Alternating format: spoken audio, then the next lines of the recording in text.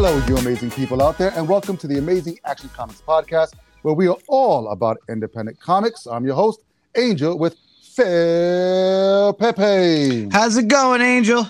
It's Monday. How do you think it's going, bro? Well, you know what? I'm pretty excited about this Monday because, last Monday we had to do our Friday, but now we got a really special guest, a great creator today, a really wonderful writer that I'm really jazzed about what he put out there so far. I am too, and I just need to take a stab at, why we did Friday on a Monday, and that was not my fault, people. That was all Phil. It was all me. Yes, it was all you. So welcome to another edition of the Indie Creator Spotlight. Our special guest today is Michael Gonzalez of is it Rainy Road Media? Is that right, Michael? Yes. Hey, how are you, brother?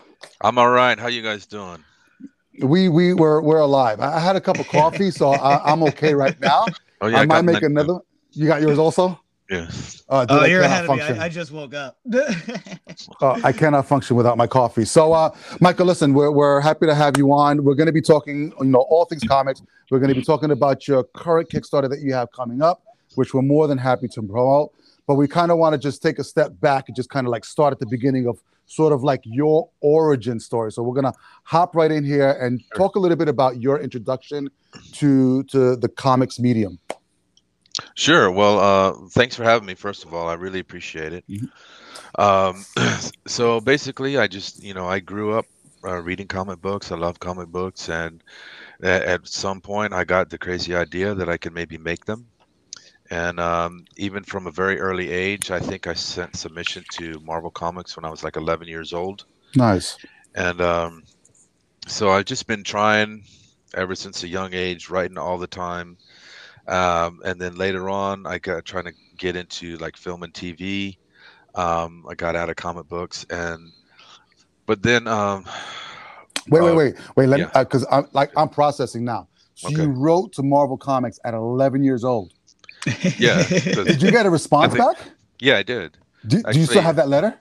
I think I do somewhere, because I remember seeing it like a few years ago, and I was going through some of my old crap, and I think it was a forum letter, and it was from Marvel. It was like, I think back when they were owned by some company called Cadence or something. The Marvel logo was like a blue and had like these lines through it and stuff. Anyway, and it was signed by Stan Lee, and not his actual signature. Yeah. Like I'm just dumbfounded. It was 11 years old. Because at 11 years old, I was like still playing dodgeball. Yeah. Not even thinking about writing. Well, what is it? Jim Shooter was actually writing for comics at like 12 or something like that. Yeah, I think that's actually. It's funny that you mentioned that, because I think that's kind of what might have gotten into my head, because I remember reading that. Yeah. Like in the Marvel comics, they would have that bullpen bulletins and stuff like that. And I think he wrote in there about like when he was 13 years old, he was writing stories for DC Comics. Yeah. And I think that might have been what got in my head. And I was like, well, shit, if he can do it, then I can do it. That's awesome. So I just tried. And I think what it was, I don't know if you guys remember, Marvel had a tryout book. Yep. And it was mostly for, artists like pencilers, inkers, and that kind of stuff. But I think they also had this section where you could send them what was called a springboard. And it would be like just a 1 or 2 line synopsis of your story. Yeah. And then you would provide like a 1 or 2 pages of a plot outline. And so I had sent them that. I think I sent 1 for Captain America and like 2 for Punisher. And, I just sent it, and I was like, okay, whatever, just try it. And then I actually got a letter back, and I was like shocked. And I was like, holy crap. So did you actually have the Marvel tryout book as a kid? I don't think I had the book. I think just somehow that I read about it or found out about it, and found the address or something to it. Right on. Yeah, because I know I had it. I thought it was a really cool thing that they did. I didn't submit anything. I think the only other person that I know of who actually had it and submitted anything was Mark Bagley, because that's where they discovered him, was from that book. Yeah, that's crazy. So I guess if we go back and read a lot of that stuff, it's like, who wrote this? A 12-year-old? And it makes so much sense now. So that's good. All right, so continue. I didn't mean to cut you off. All right, so you left comics a little bit. Did you do anything for TV or film?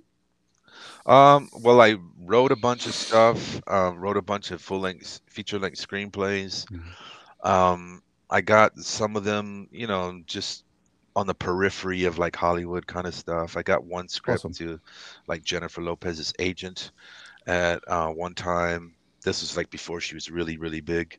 Mm. Um, but mostly like I was doing like local things, like short films. This is when I was living in Miami.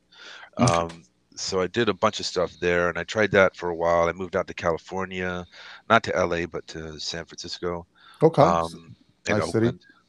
And so I tried that for a while, but it didn't, it only went so far. Didn't really get much out of it.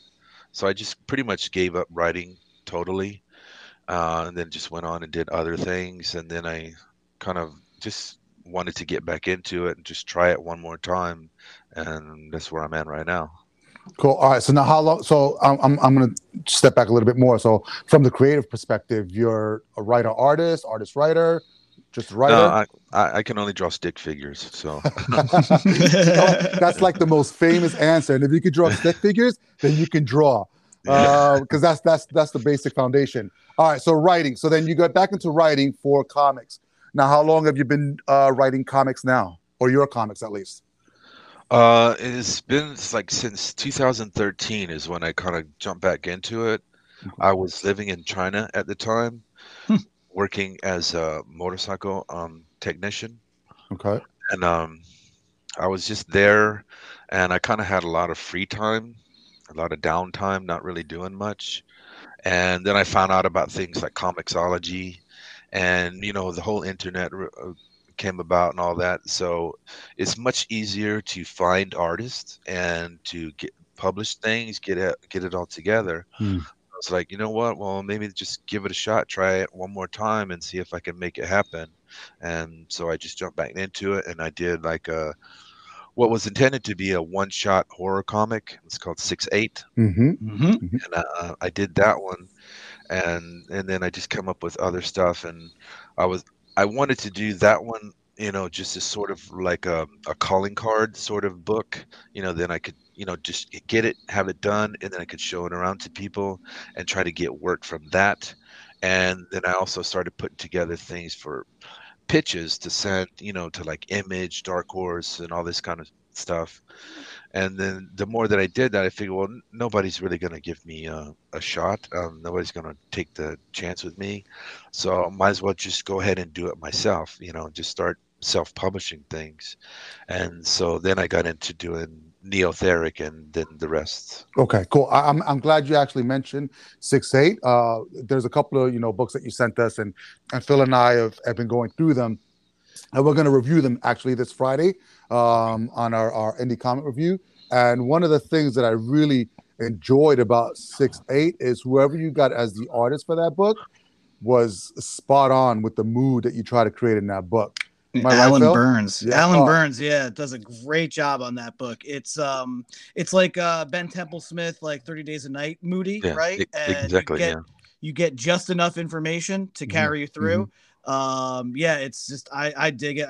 I'm looking at it right now. I dig the colors that are that and the flashes of light and Yeah, just that sepia tone and everything is just really awesome. But all right, but before we go down that hole, let's step back a little bit and just because you know what, it's really important for other creators out there to know that this is a really good time to be a creator, even if you can't get into, we don't really speak about the big two here because there's so many podcasts about the big two. And oftentimes, most people still consider Image to be independent, but they're so large now that they kind of demand uh, certain types of creators that come under their umbrella. So they're pushing more people away than bringing in at the very beginning. And it's funny because now they're hiring more established artists and writers rather than the independent artists and writers. But they still fall under that umbrella. And then you have other, smaller, bigger, or bigger, smaller, whichever way you want to call it, independent publishers like Dark Horse. You got guys that are coming up now like Vault and AWA. Boom's pretty big now as well. And everyone is just kind of like, they're either accepting of submissions or they're not accepting submissions, or we're just not the right fit, or they're just hiring people that have been in the industry for quite some time. And it makes it hard for creators that have, solid work, good ideas to submit to these guys, if we're going to keep getting turned down. So we're always talking about creators in this day and age where it's more acceptable. It's more, I think it's easier to publish your own work and get it out there. It's the publishing is easy. It's the distribution and the awareness that's the challenge. So Yes. you touched on something that was really great, because now that we're connected with the internet, you're a writer, you're reaching out for artists. So let's talk about 6-8 for a second, not as far as story wise, but just talk about your creative process on that, and then reaching out into the world and collaborating with an artist in that type of relationship. If you could just touch on that. Yeah, so basically what it started out was, the story started out as a feature-length screenplay that I wanted to pitch to some guy in Hong Kong, as like a super low budget movie. He wasn't interested in it. I thought, well, I like the story, so I was like, what can I do with it? And then I thought, well, maybe then I can do it as a short film by myself. So I thought, well, if it's going to be a short film, then I have to truncate the story. I have to like do something different with the story. And so I thought about, since you guys have read it, you see that it's a non-linear story. The scenes don't happen in order, and there's a reason why the scenes happen in the order that they happen in the sequence. So this is what I came up with, because I was thinking, if I'm going to make it a short story, I can't tell it in a linear way. There's certain things that have to happen in the sequence for it to sort of make sense. And so then that's why I came up with that part of it. So, and then I was saying, okay, well, I can't make this. I don't have enough money. You got to hire actors and all this kind of stuff. So again, then I found out about Comixology and, comic books and independent comics becoming more prevalent on the internet. I was like, well, what if I try to go back into comic books one more time, see if I can make a go of it. So I can take that story and make it, like I said, as like a calling card, just a one-shot story, and just have it be done, and something I could show around. So then I rewrote it as a comic book script, and then I just went around to the different websites looking for artists at the time. And again, I was in China, so I couldn't access Facebook at the time. By that time, they had blocked it. Mhm. And so I just went to I just, Googled, searching for, and I found Alan on this website called Pencil Jack. And he had posted about looking for work. And so I just sent him email, talked about it, sent him the script and everything. And then we just agreed. And I paid him through PayPal and all that kind of stuff. So that's basically how it all got done. Oh, cool. So, you know what? Blessings to you, man, because, we've heard so many horror stories in regards to like creators trying to collaborate with one another. And the challenge here, too, is, having creators, writers finding artists that don't complete work and stuff like that. And it's really good to find somebody yeah, that's. I've got stories. Yeah, we got stories as well. And you know what? And that's as challenging as everything is with, distribution and getting the word out there and trying to get fans. Because I think, if there's certain people, and we've been through that whole process of rejection as well, from other publishers. So we know it. And it's not to say that our work isn't good. It's just that's not what they're looking for at the time. And if you've got, hard rock, you got to have tough skin in this business, especially if you want to keep moving forward. Yeah. Even if you have one fan that's into your work and gets every single thing that you've done, then that means you can probably get 5, 10, 15, 20 other fans, maybe not in the same market, but being able to expand the market. And that's a challenge.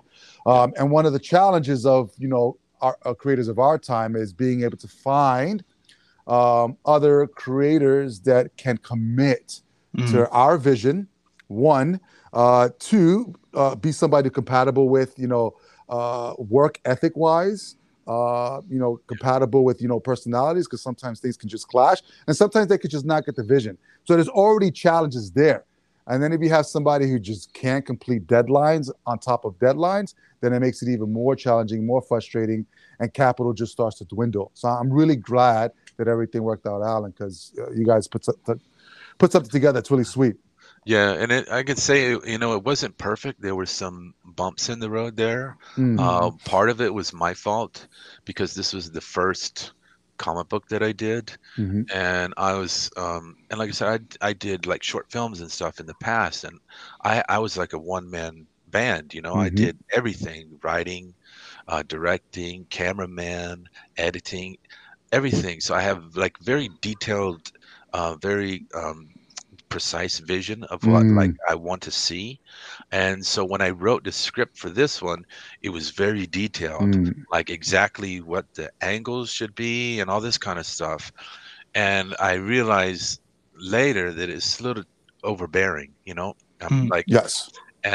and he told me that too. He was like, you need to trust me. Mm. And I was like, well, okay, I can trust you so far, but there are certain things like when he sent me the art, there were certain things like if like where a character is looking, it might seem like, because I'll tell you, like the very first page, right? Okay, there's the detective is walking up the stairs to the apartment, and there's other people from the apartment complex that are like standing on the stairways, Mm. and the whole point is that something really bad has happened, and you're supposed to see sort of like the nervousness, the anxiety, Mm. the sort of you know just that these people are like looking towards this detective to question, and for her to sort of like make the situation right or whatever.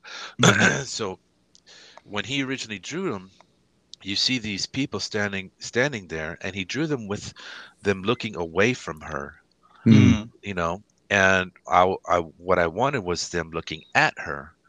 So, and this might seem like a very small, insignificant detail, but what I told him and what it looked to me is like, and when you see that situation, what that tells me is that those people are ashamed. It's like they did something wrong, and because there's no words. I mean, they're not talking to her. They're not Right. having a conversation. So it's all about body language and stuff like that. You- And so I said, well, they need to be looking at her. The reader needs to see that they're sort of like this, like, please help us, like something, Yeah. really bad has happened. Please help us. And that's the sort of feeling that I wanted to convey. So it's like little things like that where we had to kind of go back and forth. And And did you find yourself through the process finding a balance between each other? Because it's funny that you're mentioning that because I worked with a writer who was really detailed. I yeah, mean, the angle of the sun had to be at a certain, like to cast a shadow in a certain way. And yeah, I completely get it. And, over time, we developed a trust and a relationship where it was less detail Hmm. and the writer understanding that I knew what their vision was and having that sense of trust. Did you find that happening as time went on as well? yeah, definitely for sure. I mean, and this first project, like I said, I made that mistake. I shouldn't have done it like that. I should have been more open to just kind of like, so what I do now is when I write a script, like I have the panel, I'll describe what happens in the panel. I won't Right. necessarily describe like what angle it's from Right. or all that kind of stuff, You leave unless it up to the artist. yeah, unless it's like really critical that there's Yep. some reason why it has to look a certain way because I'm trying to convey a certain sort of feeling or an idea or Mm. subtext or whatever. But so normally now I just describe what happens in the panel, and I don't get that um, overly detailed with Detailed. it. So I've kind Yeah. of reined back a little bit that, and I know that this is something that I need to do to let the artist kind of be free. And sometimes when I'll get the art back, I'll be like, okay, that's not really what I imagined. But if it's not like too bad or like it doesn't stray too far, then I don't bother with it. I'm not gonna, like, go into all this fight the artist for like little things like this. Yeah. Yeah. Yeah. So usually I'll just kind of like let it go. Okay. Yeah, that's cool. It's having that relationship with the artist and the rest of the creative team is really crucial because it allows the workflow to actually go a lot better, a lot smoother, and a lot faster for the most part. So it's just interesting, and you can say in retrospect, I wish I would have not done it that way, but you learned from doing that way. So it's Yeah. you're not going to go through that process again. So all right, cool. So now you're out there, you're reaching out to creators. Obviously, we're paying out of pocket, which is costing us money. So the next step from there is obviously getting it out to, the community. So after you've got your project done, said and done, then talk about the steps that you take to kind of promote your project. And then, do you distribute? Are you mostly online? Do you distribute in stores? What's your plan for, all the stuff that you're producing? Okay, so right now, so basically what I did when I started off, I just put everything on digitally. I didn't print anything because I didn't have the money to. Mm-hmm. So I was just putting stuff on Comixology. There's also an app called Comic House, Mm-hmm.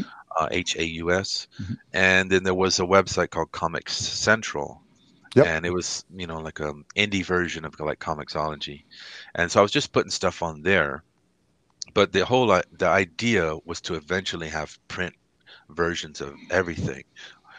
So I was putting stuff out digitally, hoping to create a fan base that would then support printing the books later on down the road. So that's kind of what I'm moving towards right Okay. now. And so what I did is, like with Neotheric, I just went ahead and took some like tax return money that I got a couple years ago, and I printed that book. It's the graphic novel that collects the first 4 issues. Mm-hmm.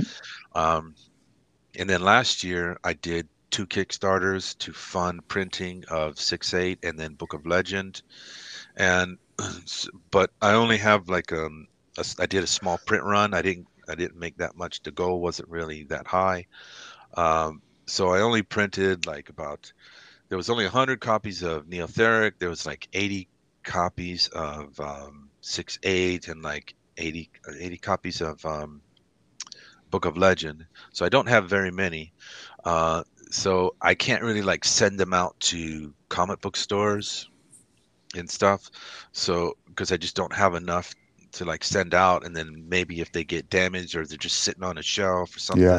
something, Yeah. it's kind of doesn't really make sense as far as I'm concerned.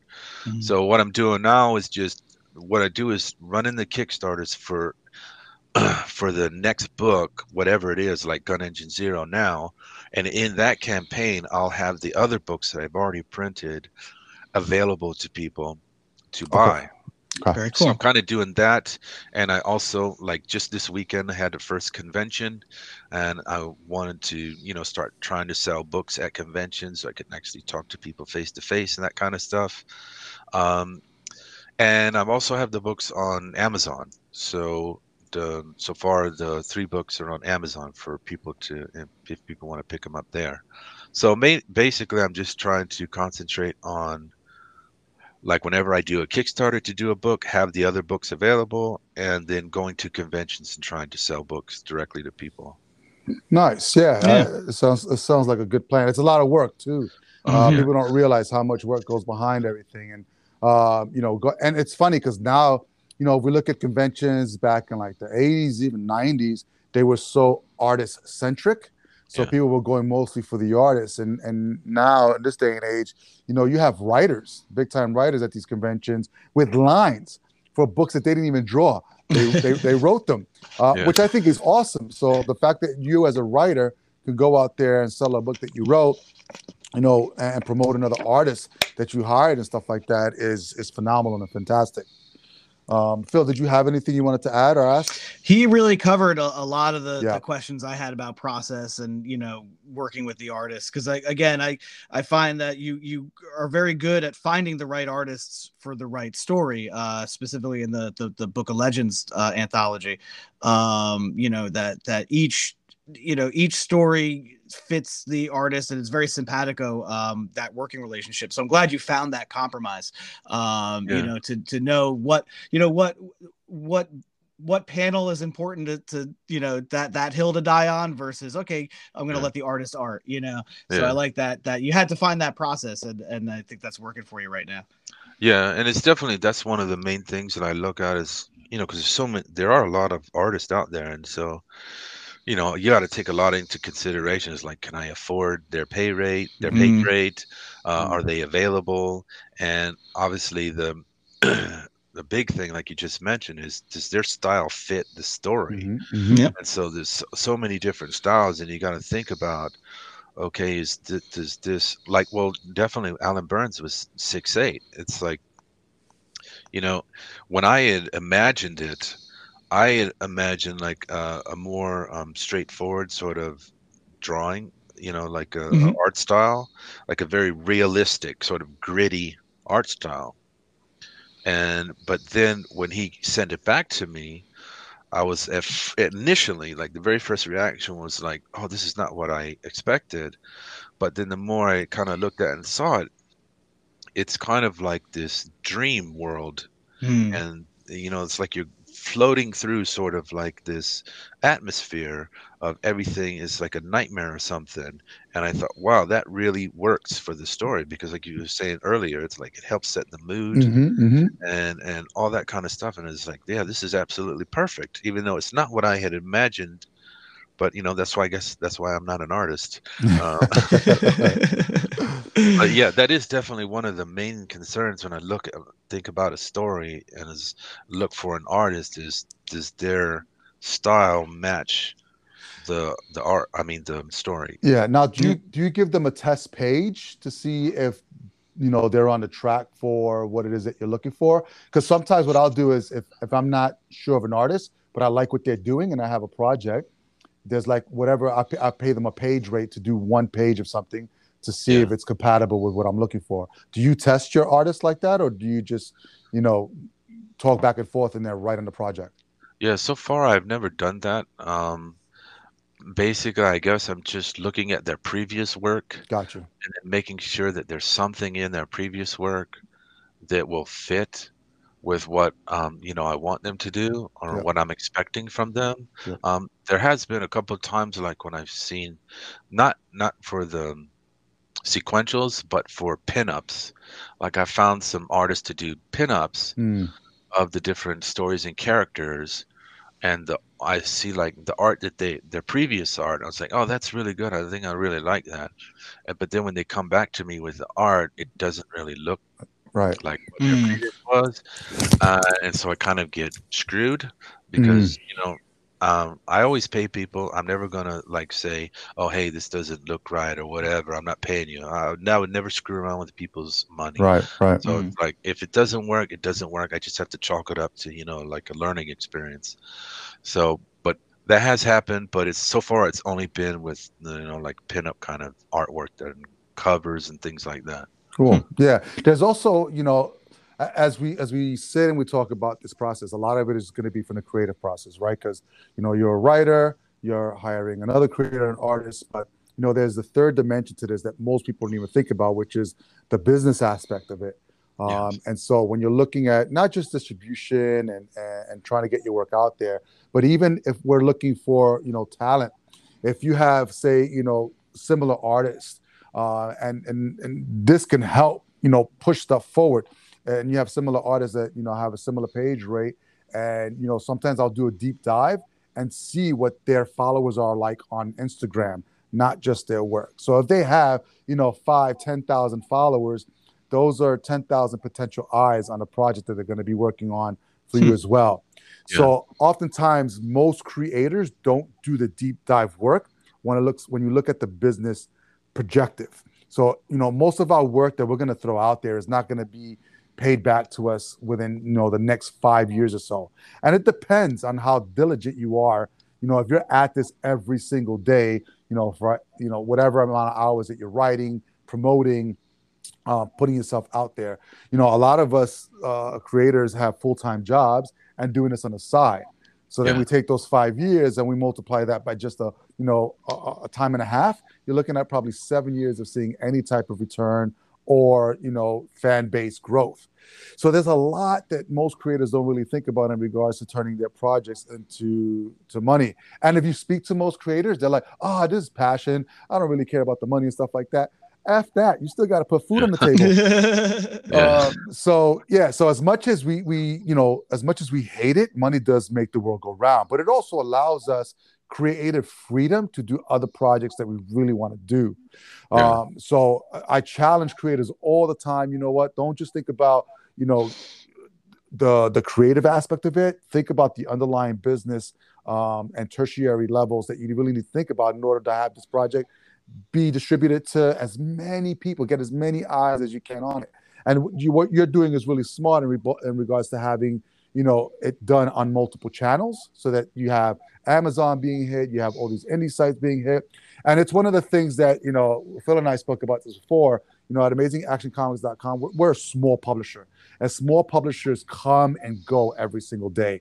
They'll be around for like 2 months and then they're gone, because they realize that it takes money it takes capital to run business. So one of the things that really separates us, and this is what allows us to really support the indie community, is that we don't have any exclusivity. So people can publish their stuff with us, and they can publish it with 1,000 other people. Because when we work with creators, we're not working with well-known people, and we pride ourselves on finding talent that that other people are ignoring. And I think what you're doing and things that we do on top of that is just going to make this community keep growing more and more. So just keep doing what you're doing. All right. So I think we got a gist of you writing style. Now, before we talk about your Kickstarter, because that's what we're really on here to promote that, are you reading or are you following any indie comics at the moment? Well, I do. I'm not just a creator. I do support other creators too. Buy comics, read comics. I get on Kickstarter and Indiegogo and look for other projects that I think are pretty cool and I support. There's one, and just this morning I backed this. What is it called? The Scar. Oh man, no, I can't remember what it's called. It's okay. We believe you. The Scarlet. What was it? Scarlet Twilight. Okay. It's really cool. It's kind of got like a retro sort of vibe to it, like Flash Gordon, all that kind of stuff. The art is really cool. It's on Kickstarter. So I've got a bunch of them that I've supported in the last couple of weeks. So yeah, I mean, I go on Kickstarter and Indiegogo and look for things that I think are pretty cool. I don't have much time or much money, so I guess I don't do it as much as I could.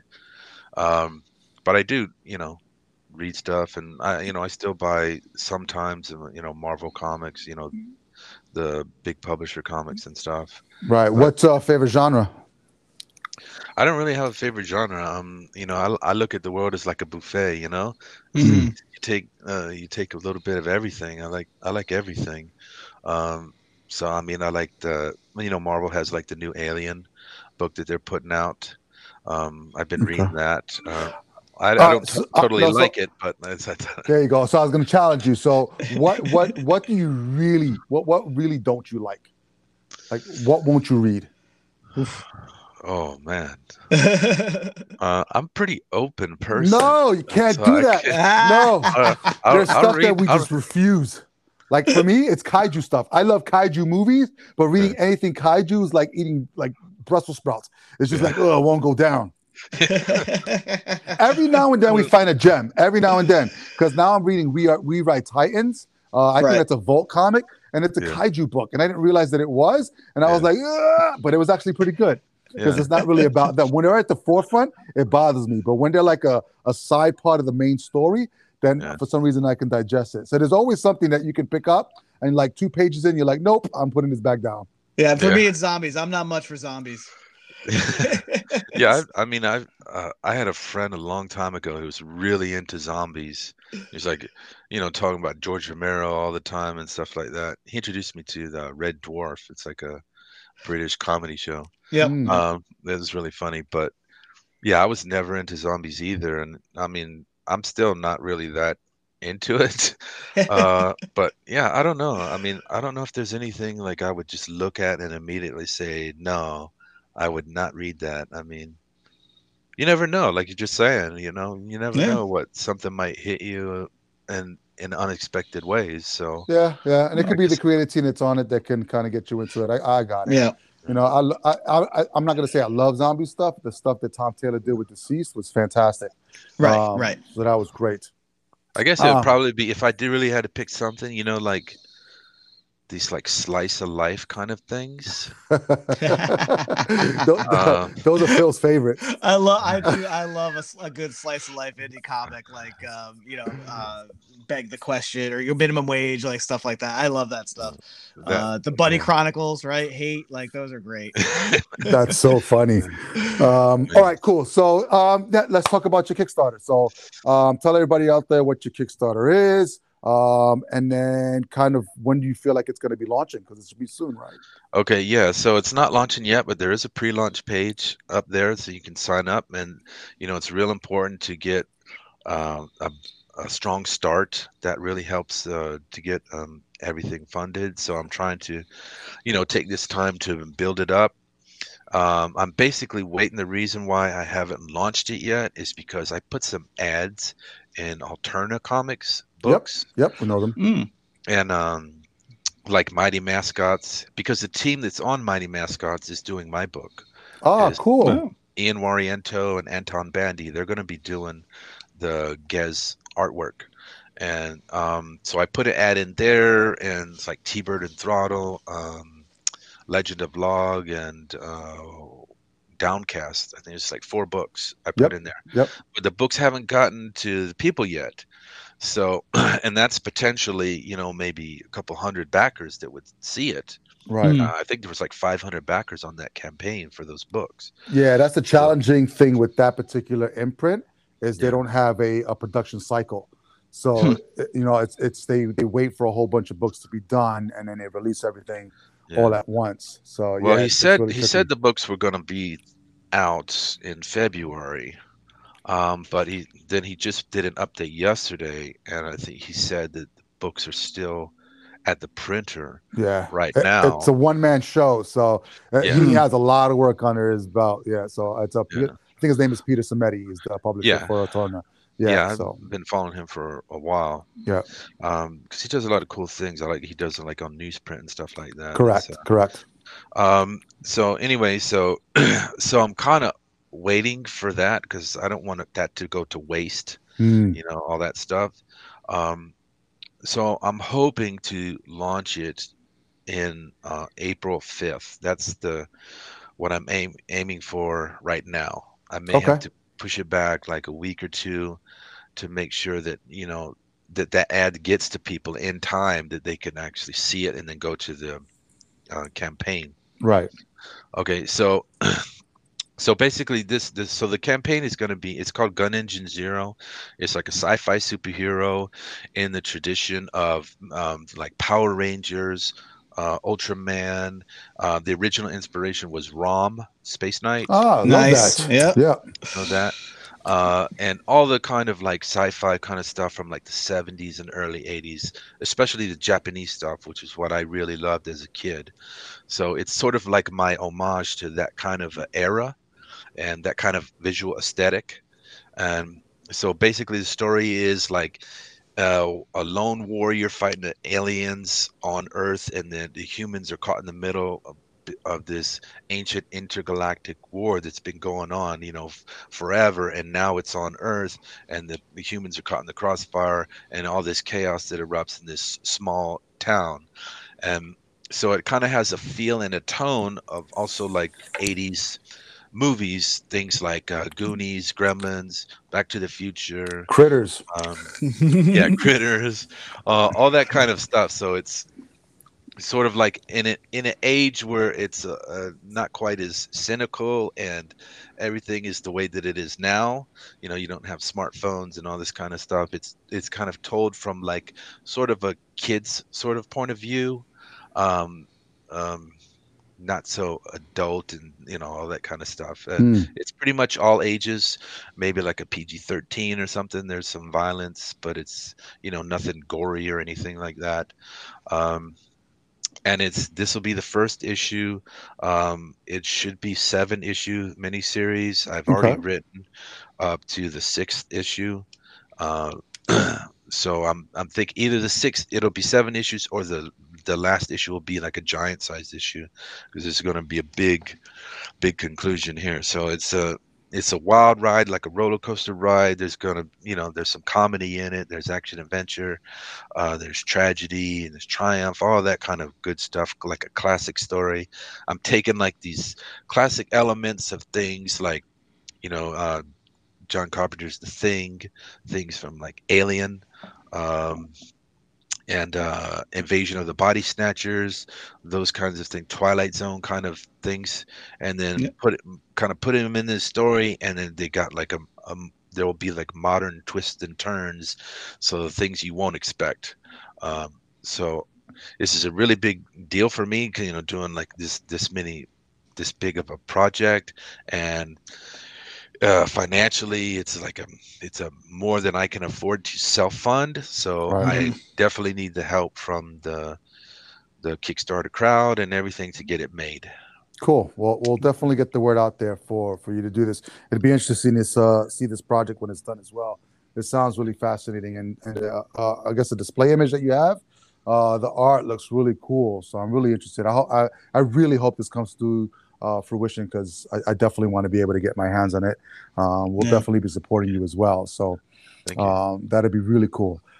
So you said it's 7 issues. Are there plans? So right now you're only doing issue 1 for the Kickstarter. Will there, obviously it's going to be reward tiers. Are you thinking about doing reward tiers for anybody who wants to advance order all 7 issues? Well, I never thought about that. I didn't. See, that's I how you didn't got to think that tie them was. in, bro. You I got to didn't get think them that to would be commit. possible. Yeah, or you could put whatever you want. You could put a bag of poop and see if somebody buys it when it comes to reward tier. But I'm Yeah, I'm always not looking. famous, I can't do that. Well, there's adherence, right? So if somebody can commit to all 7 issues at a cheaper price, I think that's a little bit more enticing. Obviously, we have to deliver, and that's one of the Yeah. problems. We talk about creators being flaky. We talk about creators being flaky on Kickstarter as well.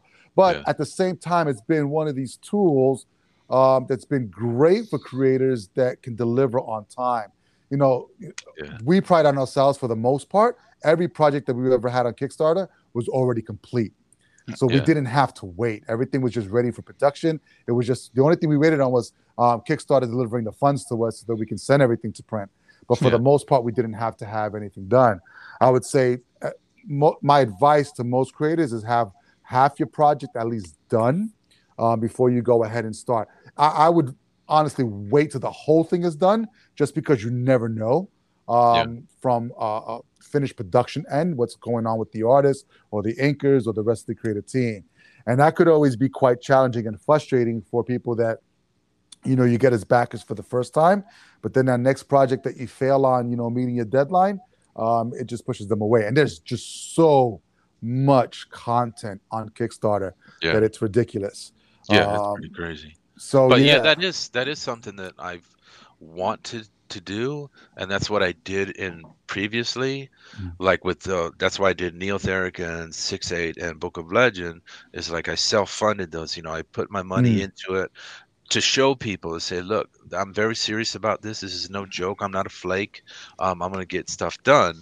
The problem with this is that these artists that I got, I mean, they're very good. I think they're awesome, and I think they're perfect for, like we were talking about before, I think they're perfect for this material, but their rate is more pricey. than I can afford Got out it. of my Yep, own yep, pocket. yep. It's like at least $4,000 just to do one issue. Yeah. And right now, I'm not in the position to spend that kind of money. I've been unemployed for like the last year and a half, Right. and my wife is the one who's supporting us, and so I can't do this anymore. I can't like put all of it and then hope that I can sell everything and make my money back. Right. So yeah, ideally, like if this campaign was successful enough, I would go ahead and put that extra money Yep. into doing issue 2, so that if I do a Kickstarter later, that book will be done. Right. So I'm kind of like, stacking everything.